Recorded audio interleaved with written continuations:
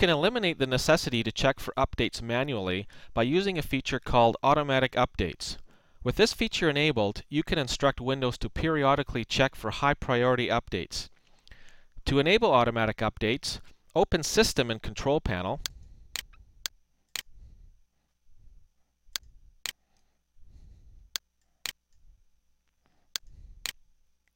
and click the Automatic Updates tab. Select one of the first three options available, choosing the automatic option as your best choice. This option checks for high priority updates on the schedule you specify, downloads them as they become available, and installs the update. I hope you enjoyed today's help desk.